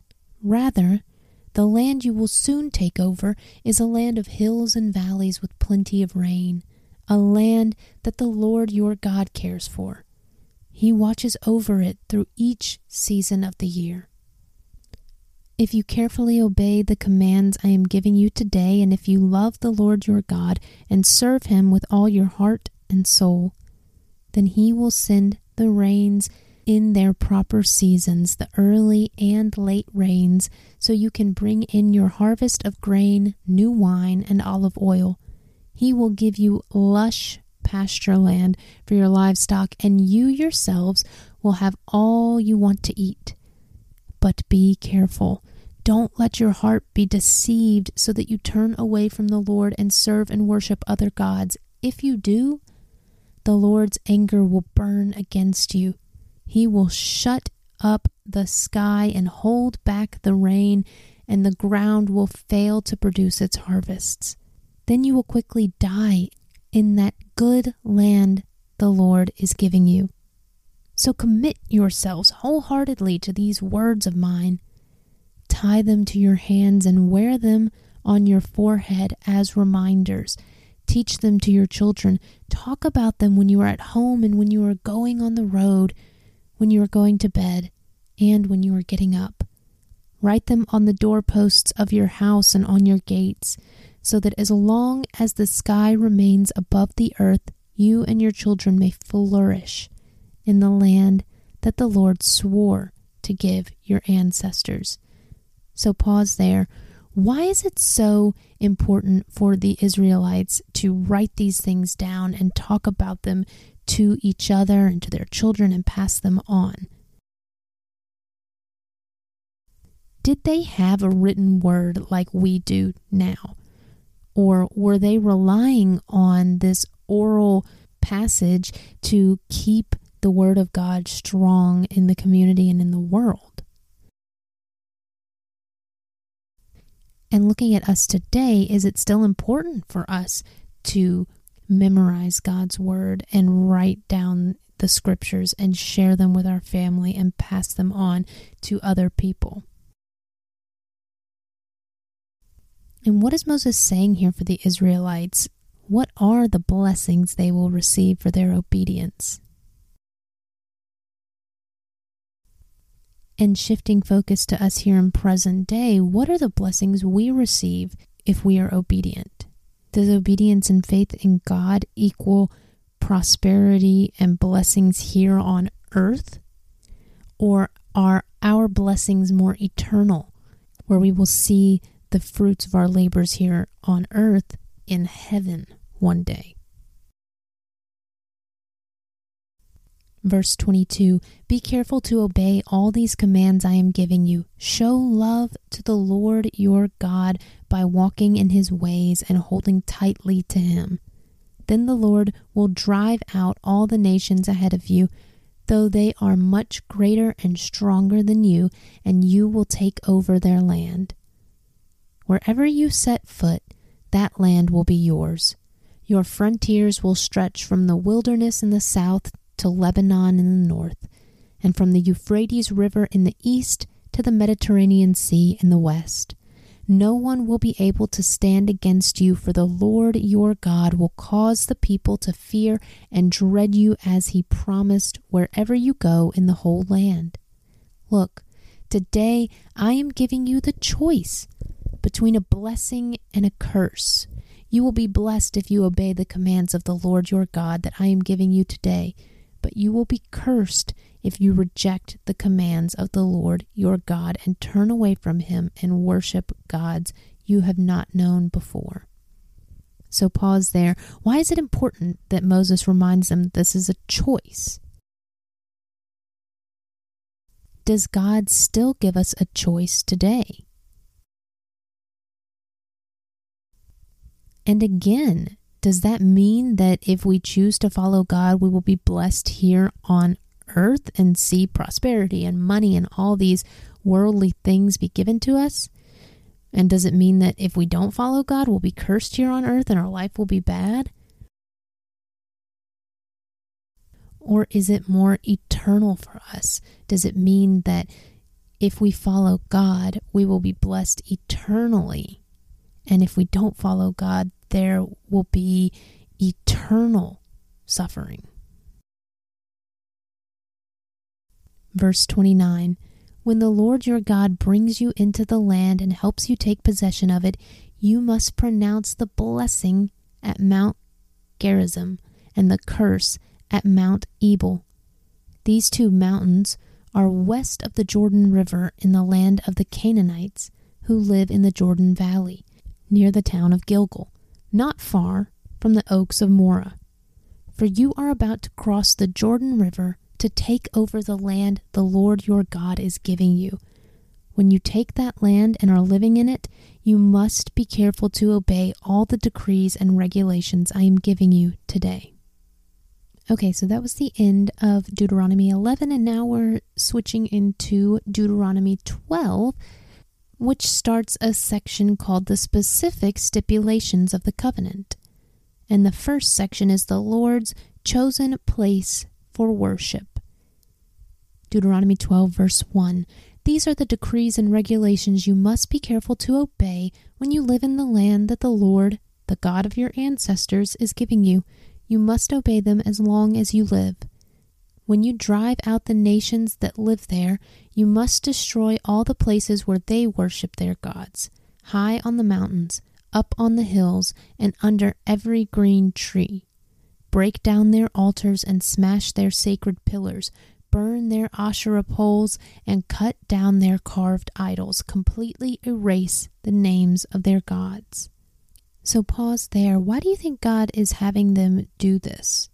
Remember, the people who were using these items are not there anymore, so they're not taking them from those people. The Israelites are taking them away from their own site and from their own new space. So why would it be important for them to clear false idols and altars to other gods out of their way? Verse 4. Do not worship the Lord your God in the way these pagan peoples worship their gods. Rather, you must seek the Lord your God at the place of worship he himself will choose from among all the tribes, the place where his name will be honored. There you will bring your burnt offerings, your sacrifices, your tithes, your sacred offerings, your offerings to fulfill a vow, your voluntary offerings, and your offerings of the firstborn animals of your herds and flocks. There you and your families will feast in the presence of the Lord your God, and you will rejoice in all you have accomplished because the Lord your God has blessed you. Your pattern of worship will change. Today, all of you are doing as you please, because you have not yet arrived at the place of rest, the land the Lord your God is giving you as your special possession. But you will soon cross the Jordan River, and live in the land the Lord your God is giving you. When he gives you rest from all your enemies and you're living safely in the land, you must bring everything I command you, your burnt offerings, your sacrifices, your tithes, your sacred offerings, and your offerings to fulfill a vow, to the designated place of worship, the place the Lord your God chooses for his name to be honored. You must celebrate there in the presence of the Lord your God with your sons and daughters and all your servants, and remember to include the Levites who live in your towns, for they will receive no allotment of land among you. Be careful not to sacrifice your burnt offerings just anywhere you like. You may do so only at the place the Lord will choose within one of your tribal territories. There you must offer your burnt offerings and do everything I command you. But you may butcher your animals and eat their meat in any town whenever you want. You may freely eat the animals with which the Lord your God blesses you. All of you, whether ceremonially clean or unclean, may eat that meat, just as you now eat gazelle and deer. But you must not consume the blood. You must pour it out on the ground like water. But you may not eat your offerings in your hometown, neither the tithe of your grain and new wine and olive oil, nor the firstborn of your flocks and herds, nor any offering to fulfill a vow, nor your voluntary offerings, nor your sacred offerings. You must eat these in the presence of the Lord your God at the place he will choose. Eat them there with your children, your servants, and the Levites who live in your towns, celebrating in the presence of the Lord your God in all you do. And be very careful never to neglect the Levites as long as you live in the land.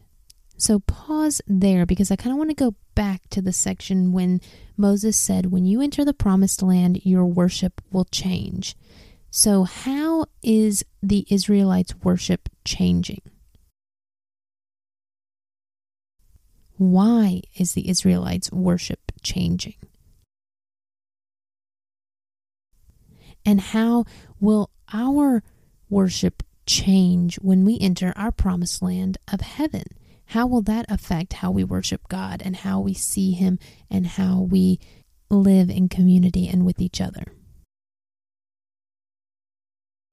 Verse 20, when the Lord your God expands your territory as he has promised, and you have the urge to eat meat, you may freely eat meat whenever you want.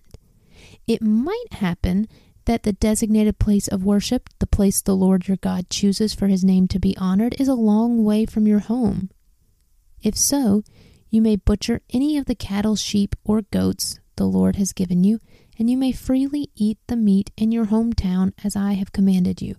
Anyone, whether ceremonially clean or unclean, may eat that meat, just as you do now with gazelle and deer. But never consume the blood, for the blood is the life, and you must never consume the lifeblood with the meat. Instead, pour out the blood on the ground like water. Do not consume the blood, so that all may go well with you and your children after you, because you will be doing what pleases the Lord. So pause there. Why is it important that they not consume the blood of the animals? What reason is Moses giving here? And why does God take lifeblood so seriously? Verse 26, take your sacred gifts and your offerings given to fulfill a vow to the place the Lord chooses. You must offer the meat and blood of your burnt offerings on the altar of the Lord your God. The blood of your other sacrifices must be poured out on the altar of the Lord your God, but you may eat the meat. Be careful to obey all my commands, so that all will go well with you and your children after you, because you will be doing what is good and pleasing to the Lord your God. When the Lord your God goes ahead of you and destroys the nations, and you drive them out and live in their land, do not fall into the trap of following their customs and worshiping their gods. Do not inquire about their gods, saying, how do these nations worship their gods? I want to follow their example. You must not worship the Lord your God the way other nations worship their gods, for they perform for their gods every detestable act that the Lord hates. They even burn their sons and daughters as sacrifices to their gods. So be careful to obey all the commands I give you. You must not add anything to them or subtract anything from them. Okay, so pause there at the end of Deuteronomy 12. Why do you think God tells them not to even ask these people about their gods and the way that they worship? And then what does God tell the Israelites that gives us a little insight into these people and their worship practices? And why do you think God includes that one little piece of information to share with the Israelites about their sacrificial practices? Okay, Deuteronomy 13 is called a warning against idolatry. Suppose there are prophets among you, or those who dream dreams about the future, and they promise you signs or miracles, and the predicted signs or miracles occur. If they then say, "Come, let us worship other gods," gods you have not known before, do not listen to them. The Lord your God is testing you to see if you truly love him with all your heart and soul. Serve only the Lord your God and fear him alone. Obey his commands, listen to his voice, and cling to him. The false prophets or visionaries who try to lead you astray must be put to death, for they encourage rebellion against the Lord your God who redeemed you from slavery and brought you out of the land of Egypt. Since they try to lead you astray from the way the Lord your God commanded you to live, you must put them to death. In this way you will purge the evil from among you. So pause there. What does that little section teach us about false prophets? Are you surprised that their predicted signs or miracles might actually occur? Why is this? And then how does God say that they'll know these are false prophets? What will they say after the sign or miracle has occurred? And then how can we discern whether or not what's being told to us is of God or from man, from a false prophet? How are we able to tell the difference? Verse 6. Suppose someone secretly entices you, even your brother, your son or daughter, your beloved wife, or your closest friend, and says, "Let us go worship other gods, gods that neither you nor your ancestors have known." They might suggest that you worship the gods of peoples who live nearby or who come from the ends of the earth. But do not give in or listen. Have no pity and do not spare or protect them. You must put them to death. Strike the first blow yourself, and then all the people must join in. Stone the guilty ones to death because they have tried to draw you away from the Lord your God who rescued you from the land of Egypt, the place of slavery. Then all Israel will hear about it and be afraid, and no one will act so wickedly again. So pause there. In this passage, God is telling the Israelites to be careful of idolatry, and he's telling them ways they may easily be tricked into idolatry. So I want you to think about modern day, your life right now. What are some areas that are possible pitfalls for you when it comes to idolatry? What are those temptations that make you desire something or someone other than God? Where are those temptations coming from? And how do we fight those temptations? And then how do you feel about what God tells them to do when they find someone who is worshiping false gods? this may be one of those hard passages to wrestle with, so really sit with it and think on it and see what God is telling you. Verse 12. When you begin living in the towns the Lord your God is giving you, you may hear that scoundrels among you are leading their fellow citizens astray by saying, "Let us go worship other gods, gods you have not known before." In such cases, you must examine the facts carefully. If you find that the report is true and such a detestable act has been committed among you, you must attack that town and completely destroy all its inhabitants, as well as all the livestock. Then you must pile all the plunder in the middle of the open square and burn it. Burn the entire town as a burnt offering to the Lord your God. That town must remain a ruin forever. It may never be rebuilt. Keep none of the plunder that has been set apart for destruction. Then the Lord will turn from his fierce anger and be merciful to you. He will have compassion on you and make you a large nation, just as he swore to your ancestors. The Lord your God will be merciful only if you listen to his voice and keep all his commands that I am giving you today, doing what pleases him. So pause there.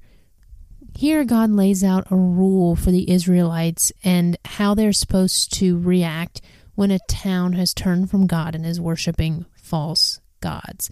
But why does he give this instruction that they must make sure all the facts are right before they take any action on this town? And then how do you feel about what God is telling them to do? Why do you think this is his instruction? Again, this might be a difficult passage to read. It might make you think about God's character, what we're learning about him. So really sit with it and ask God to reveal the truth about this passage to you.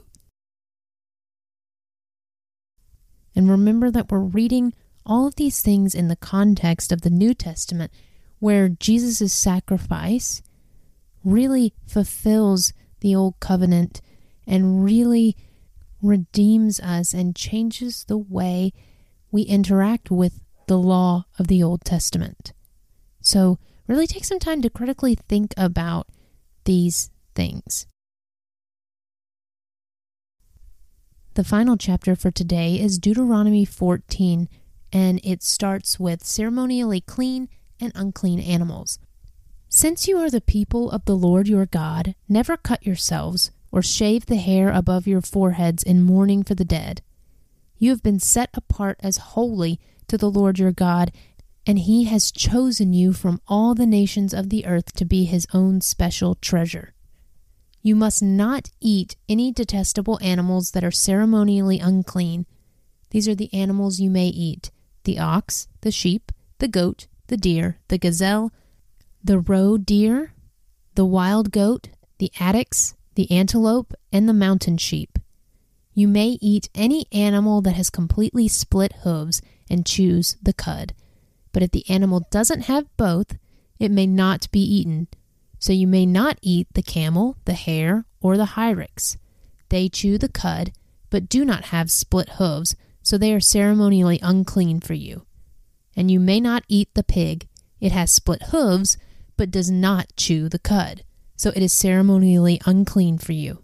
You may not eat the meat of these animals or even touch their carcasses. Of all the marine animals, you may eat whatever has both fins and scales. You may not, however, eat marine animals that do not have both fins and scales. They are ceremonially unclean for you. You may eat any bird that is ceremonially clean. These are the birds you may not eat: the griffin vulture, the bearded vulture, the black vulture, the kite, the falcon, buzzards of all kinds, ravens of all kinds, the eagle owl, the short-eared owl, the seagull, hawks of all kinds, the little owl, the great owl, the barn owl, the desert owl, the Egyptian vulture, the cormorant, the stork, herons of all kinds, the hoopoe, and the bat. All winged insects that walk along the ground are ceremonially unclean for you and may not be eaten. But you may eat any winged bird or insect that is ceremonially clean. You must not eat anything that has died a natural death. You may give it to a foreigner living in your town, or you may sell it to a stranger, but do not eat it yourself, for you are set apart as holy to the Lord your God. You must not cook a young goat in its mother's milk. So pause there. This is a lot of information that we've heard in the laws before, but remember, Moses is re-giving this information to the current Israelites. But why does God have these rules about which animals they can and cannot eat? And why, for example, might the list of birds include a lot of birds of prey? Why might that make those birds ceremonially unclean? Okay, so the last section for this episode is the giving of tithes. Deuteronomy 14, verse 22. You must set aside a tithe of your crops, 1/10 of all the crops you harvest each year. Bring this tithe to the designated place of worship, the place the Lord your God chooses for his name to be honored, and eat it there in his presence. This applies to your tithes of grain, new wine, olive oil, and the firstborn males of your flocks and herds. Doing this will teach you always to fear the Lord your God. So pause there. Why has God put this law about tithing in place for the Israelites? What are they supposed to give to God? How are they supposed to give these tithes to God? What are they doing with these tithes?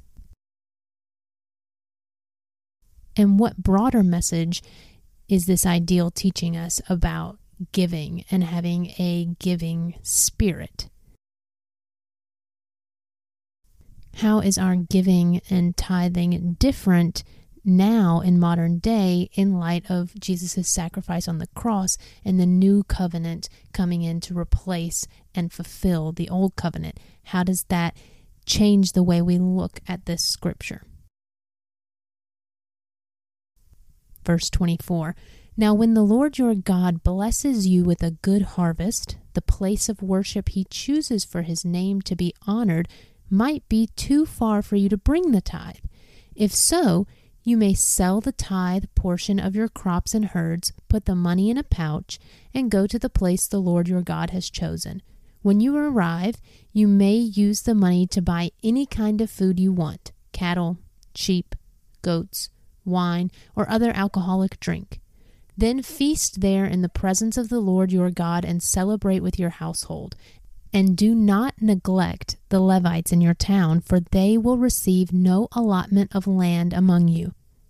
At the end of every third year, bring the entire tithe of that year's harvest and store it in the nearest town. Give it to the Levites, who will receive no allotment of land among you, as well as to the foreigners living among you, the orphans and the widows in your towns, so they can eat and be satisfied. Then the Lord your God will bless you in all your work. So pause there. In that section, what other purpose did the tithing serve in society? And what does all of this teaching about tithing teach us about God and how we should position our hearts? Where is God supposed to be? Is he supposed to come first, or is he supposed to come after something else? So in modern times where we're living right now, is tithing supposed to be a legalistic thing we have to do to check off on a list? Or is it something we do out of our love for God and a desire to put him first? Okay, so that's where we're going to stop today. And when we pick up next week, we're going to keep going through these laws that Moses is reminding the Israelites of. I hope that you are enjoying going through Deuteronomy as we're going through it a little bit at a time. Keep reaching out. We've got social media, and email address and all that good stuff in the description of the podcast. I love hearing from you guys, and I am continuing to record as much as I can, and it's just honestly been such a huge blessing to hear how many of you out there God is speaking to through this podcast. So I really appreciate that, and I hope you're enjoying it, and I will talk to you in the next one.